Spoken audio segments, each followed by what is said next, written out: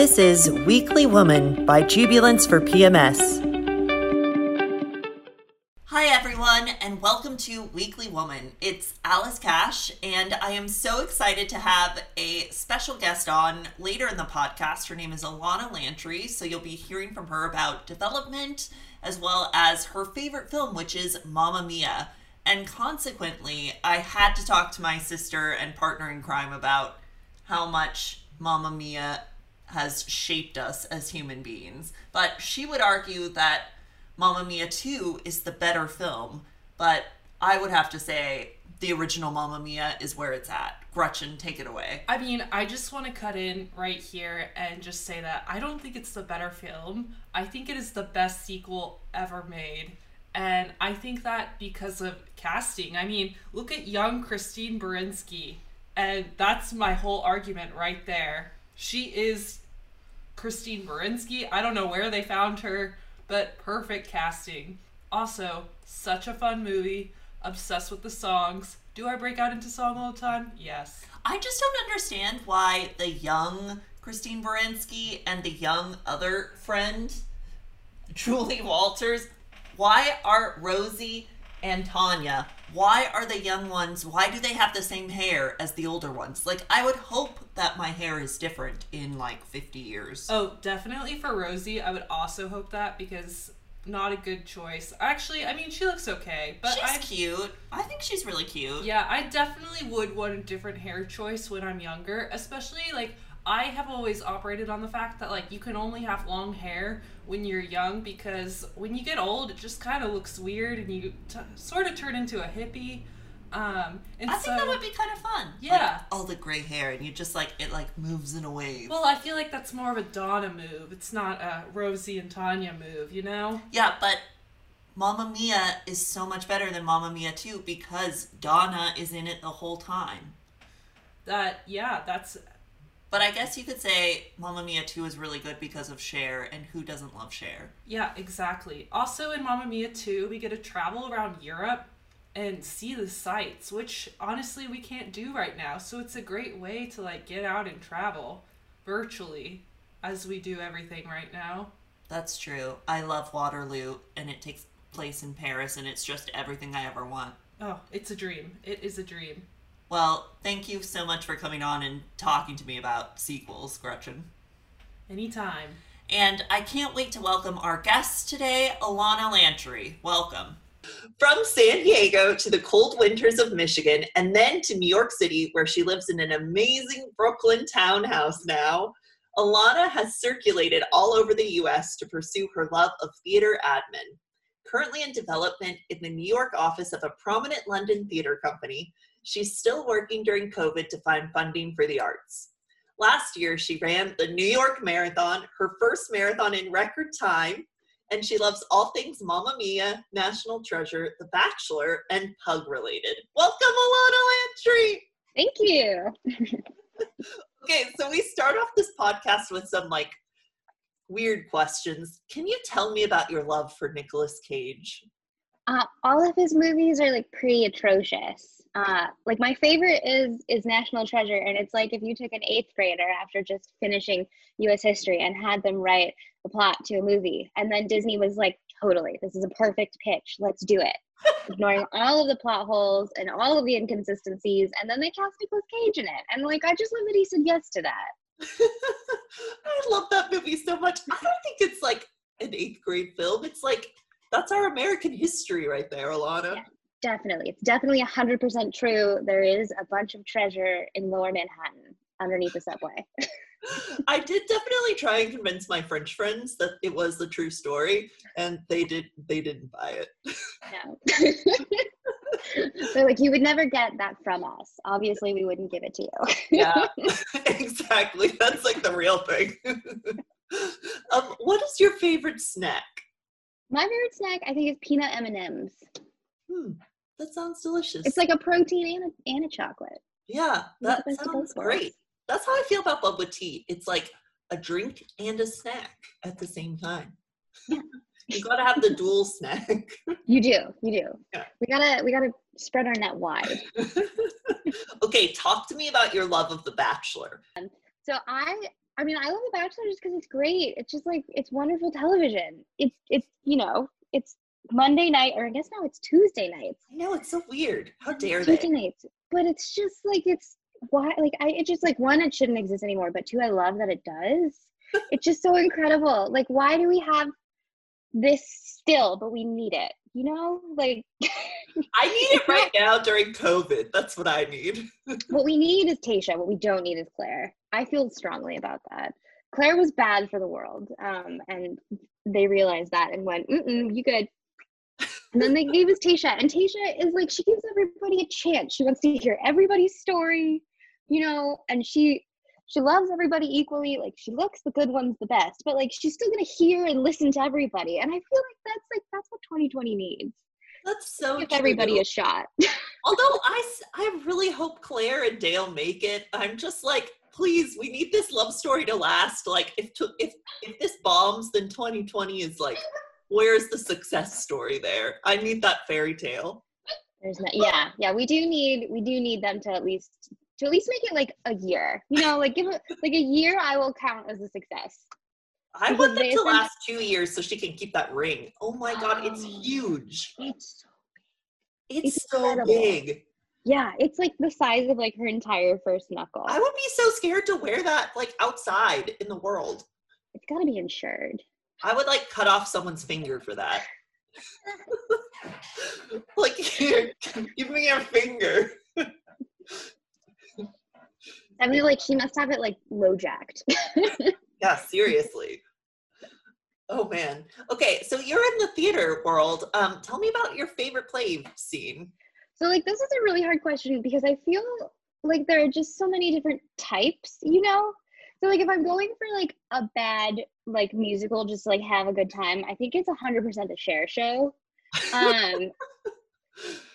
Like Stephanie J. Block worked hard on that show and she was great, but the rest of it was pretty poor, but like a great time. And then if you're going for like a musical that is like actually good, I would say Hadestown. Sorry, there's a dog in the background. We're surrounded by pugs. Hadestown. And then like, I think my play, like this is kind of gonna sound trite, but I think my favorite play is Angels in America. Like I have a hard time recommending it because it's a solid 6 hours long. But it's like, it's a classic and it's so good and it like makes you want to change the world. You know? It really does. After you see it, you're like, yeah. I can do anything. You're like, Reagan is the worst and I want to fix everything.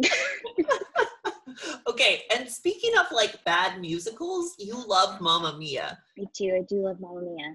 I love Mamma Mia a lot. I think it's some of Meryl Streep's finest work.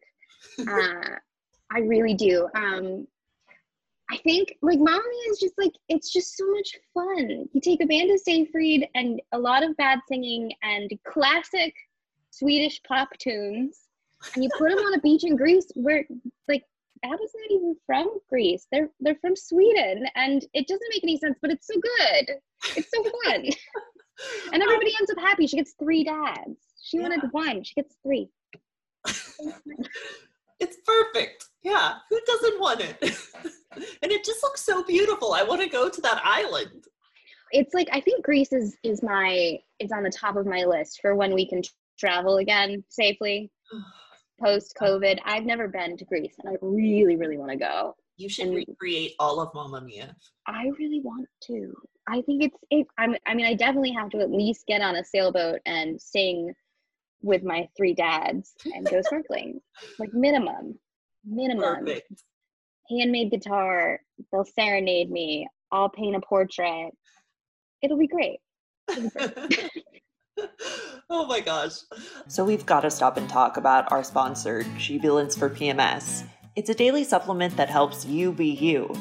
Jubilance is an over-the-counter nutritional supplement shown in clinical trials to relieve the emotional symptoms of PMS. That means less stress, anxiety, and more of getting back to your life. You deserve to be your best self all month long. And thanks to modern science, PMS is now optional.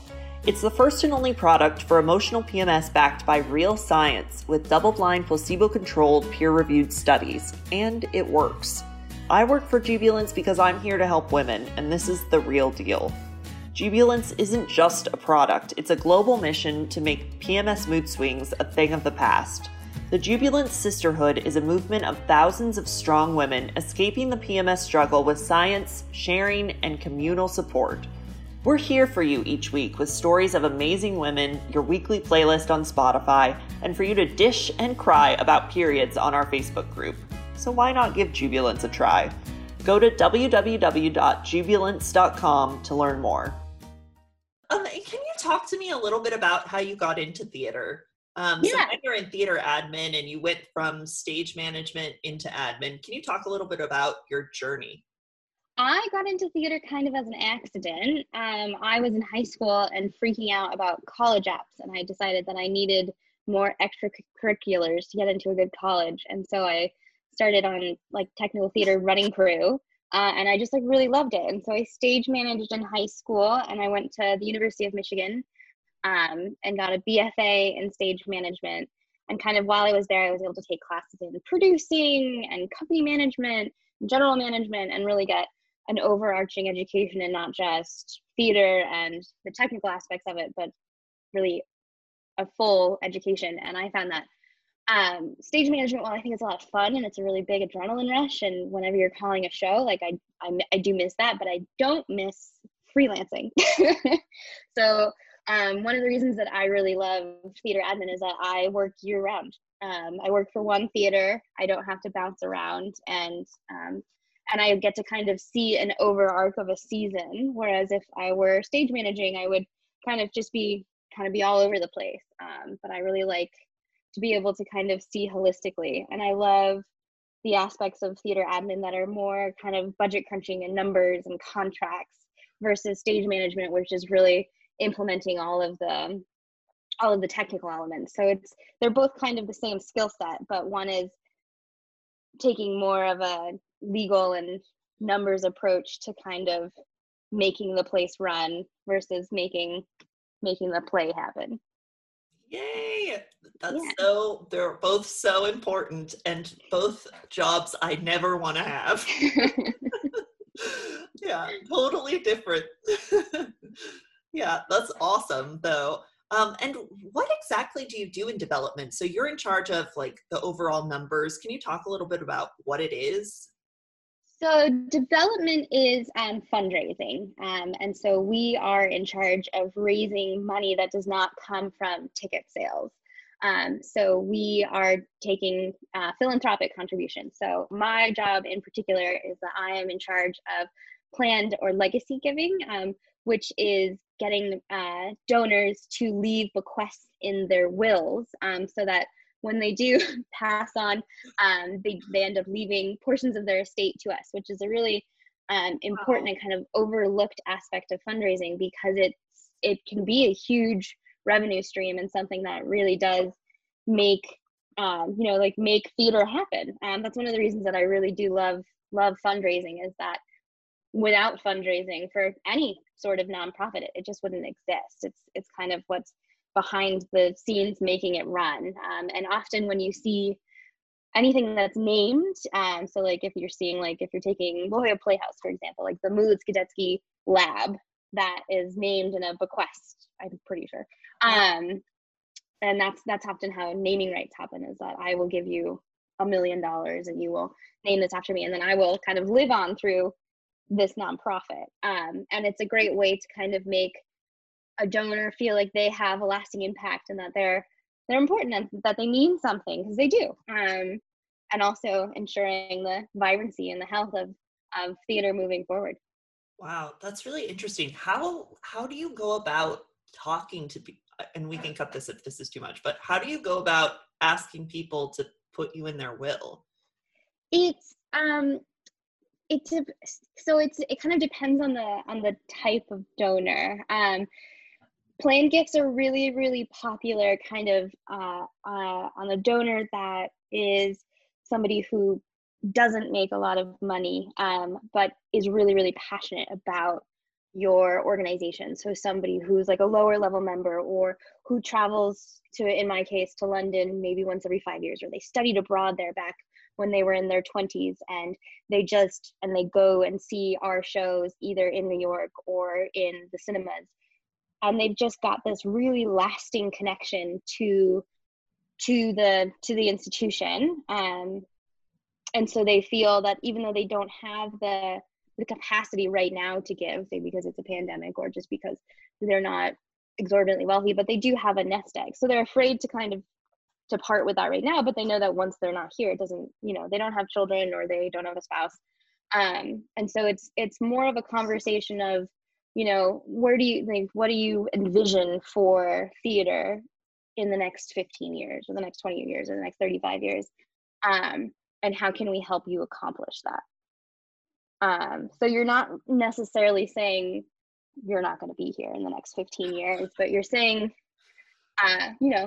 the kids will be, and how can we ensure that they get the same experience that you got? So wow, it's a lot of testimonials from other legacy donors, and it's also kind of just pulling on heartstrings a little bit. So I would never go up to someone and use the words death or dying, but I do invoke that sense.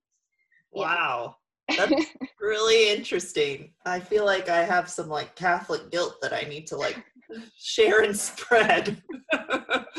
That's wow, that's really interesting. And let's move on to a different topic.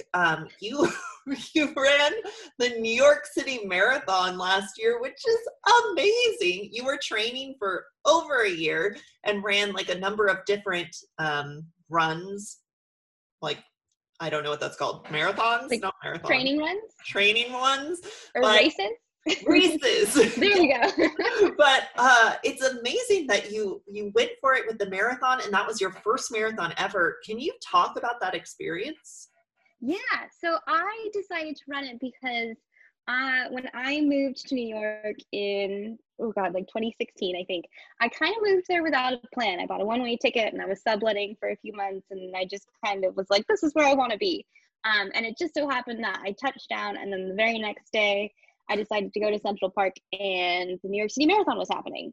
And I went, I want to do that. That looks like a lot of fun, and like how incredible. And I did a program called 9+1 with the organization that runs the marathon, where if you run 9 races and volunteer once the year prior, you get to do it. It doesn't matter your time or anything. And so that's what I did. And I spent a good long time training for that. And it was, I want to do it like every year from now on. It was so much fun. Highly recommend. It's just like the whole city comes out for this race, and you run through every single borough, and there's cheers and crowds everywhere, and everyone's got signs. It's like a giant block party across all of New York City, and you end in Central Park, which is just like so perfect. Oh, it was amazing. And just being able to follow you around last year and see where you were, and she like beat her time, which was amazing, like by a lot. Yeah. Yeah, it was. I thought I was gonna go really slow and kind of like soak it all in, but the adrenaline gets to you and just kind of sprint it. But it was so fun. Yeah, it was just like, it was incredible. I loved it. Loved every second of it. That's amazing. My whole family came out, and it was so much fun. Yeah, and just like getting to celebrate afterwards and like seeing everyone cheering you on. Oh, that's just amazing. Yeah, you'll have to pick it up next year when we're year around and able to do things. I was kind of sad earlier this year because they're just like keep kind of continually canceling their like various races that they have, and one of them I was signed up for. It's the New York City Half Marathon. So you start at Prospect Park, which is like right near my house, and then you end in Central Park, but you run through Times Square. What? Which is super cool, because then they like close down Times Square for you. And it's like, when does that ever happen? Never. And Laura, my sister, turned to me and she goes, you can just do that now because the city's empty. You just run through Times Square. Like, just go for that. And I'm like, oh my God, you're right. So I'm going to do it myself. You should. Do it myself. Yeah. That is so cool. Wow. Yeah, because there is no one there. There's no one there. It's crazy empty. Yeah. I was actually just reading an article in the Times this morning that was asking, like, should Midtown convert like the empty offices into residential places, because there's literally no one. And like I was also reading about like the back taxes of like real estate in the area. Like I guess Valentino hasn't paid like $1.5 million, which is what they pay every month for their spot on Fifth Avenue. Like what? That's insane. Like something has to be done with New York, and or else people aren't going to come back. No, I was there pretty much through the entire pandemic, and when I would, like, the way that I would see my friends is we would like run together, and the route that we would go on, like through neighborhoods in Brooklyn, like whenever we were doing it on a Saturday, it was just covered in just like leftover stuff from people moving. It was like a mass exodus. It's crazy. That's if you wanted free stuff, then was the time. But you get free it's stuff. like I did not get a lot of free stuff. That's awesome. I love that part when Columbia moves, because that's where I live, near Columbia, when they all move out and you're like, yes, this printer that I've needed. Ooh, this chair. God, yeah. It's great. They're all rich kids. I'm like, this is, I am living my best time. I was like running through Park Slope and I was like, if I had kids, this would be great. I could steal so many fancy, not steal because they're free, but take so many fancy strollers and stuff. No, but I got like a lot of like end tables and things. Ooh, I didn't want to take anything cloth because that still makes me nervous, but anything I could clean, I was like totally. Yeah. I got like my dining table for free in the East Village like a couple years ago. It was just like in the trash, and I just like left it in my backyard for a couple days and like sprayed it down with Lysol. But how did you get it all the way up there? Did you like, get an Uber? Taxi. There we go. Like just carrying a big table on the subway. Here's my table. But it was free. I think it's the best. I love that about the city. I know, it's great. Constant garage sale, but free. Yeah. And something that we always ask on this podcast is, what is your definition of womanhood? I think my definition of womanhood is like a person that kind of takes on the world. You know, like we are expected to just do everything. And I feel like that can be overwhelming, but like we do it well, you know, like women run the world, even if it's like behind the scenes. Like you've got Kamala Harris, you know, being Joe Biden's number 2, but like we're still there, we're represented, and we're running the world. I think that's awesome. Yes, you are running the world too. Keep it up. And if you could give advice to like just a random lady on the street and you just had like a sentence to give her, what would you say? I think I would say to take every chance. I feel like every job that I have had so far in my life that has been worthwhile has happened by like some crazy connection or some weird fluke that where it just kind of appears, and I've never been upset that I took it. And so I think it's just take every opportunity that lands in front of you if you can. That's amazing. Thank you, Alana. Yeah. Take every chance. We should all be doing that. Yeah. And is there anything else you'd like to add to our listeners today? You know, I don't think so. I think that's all for me. Thank you so much for being on.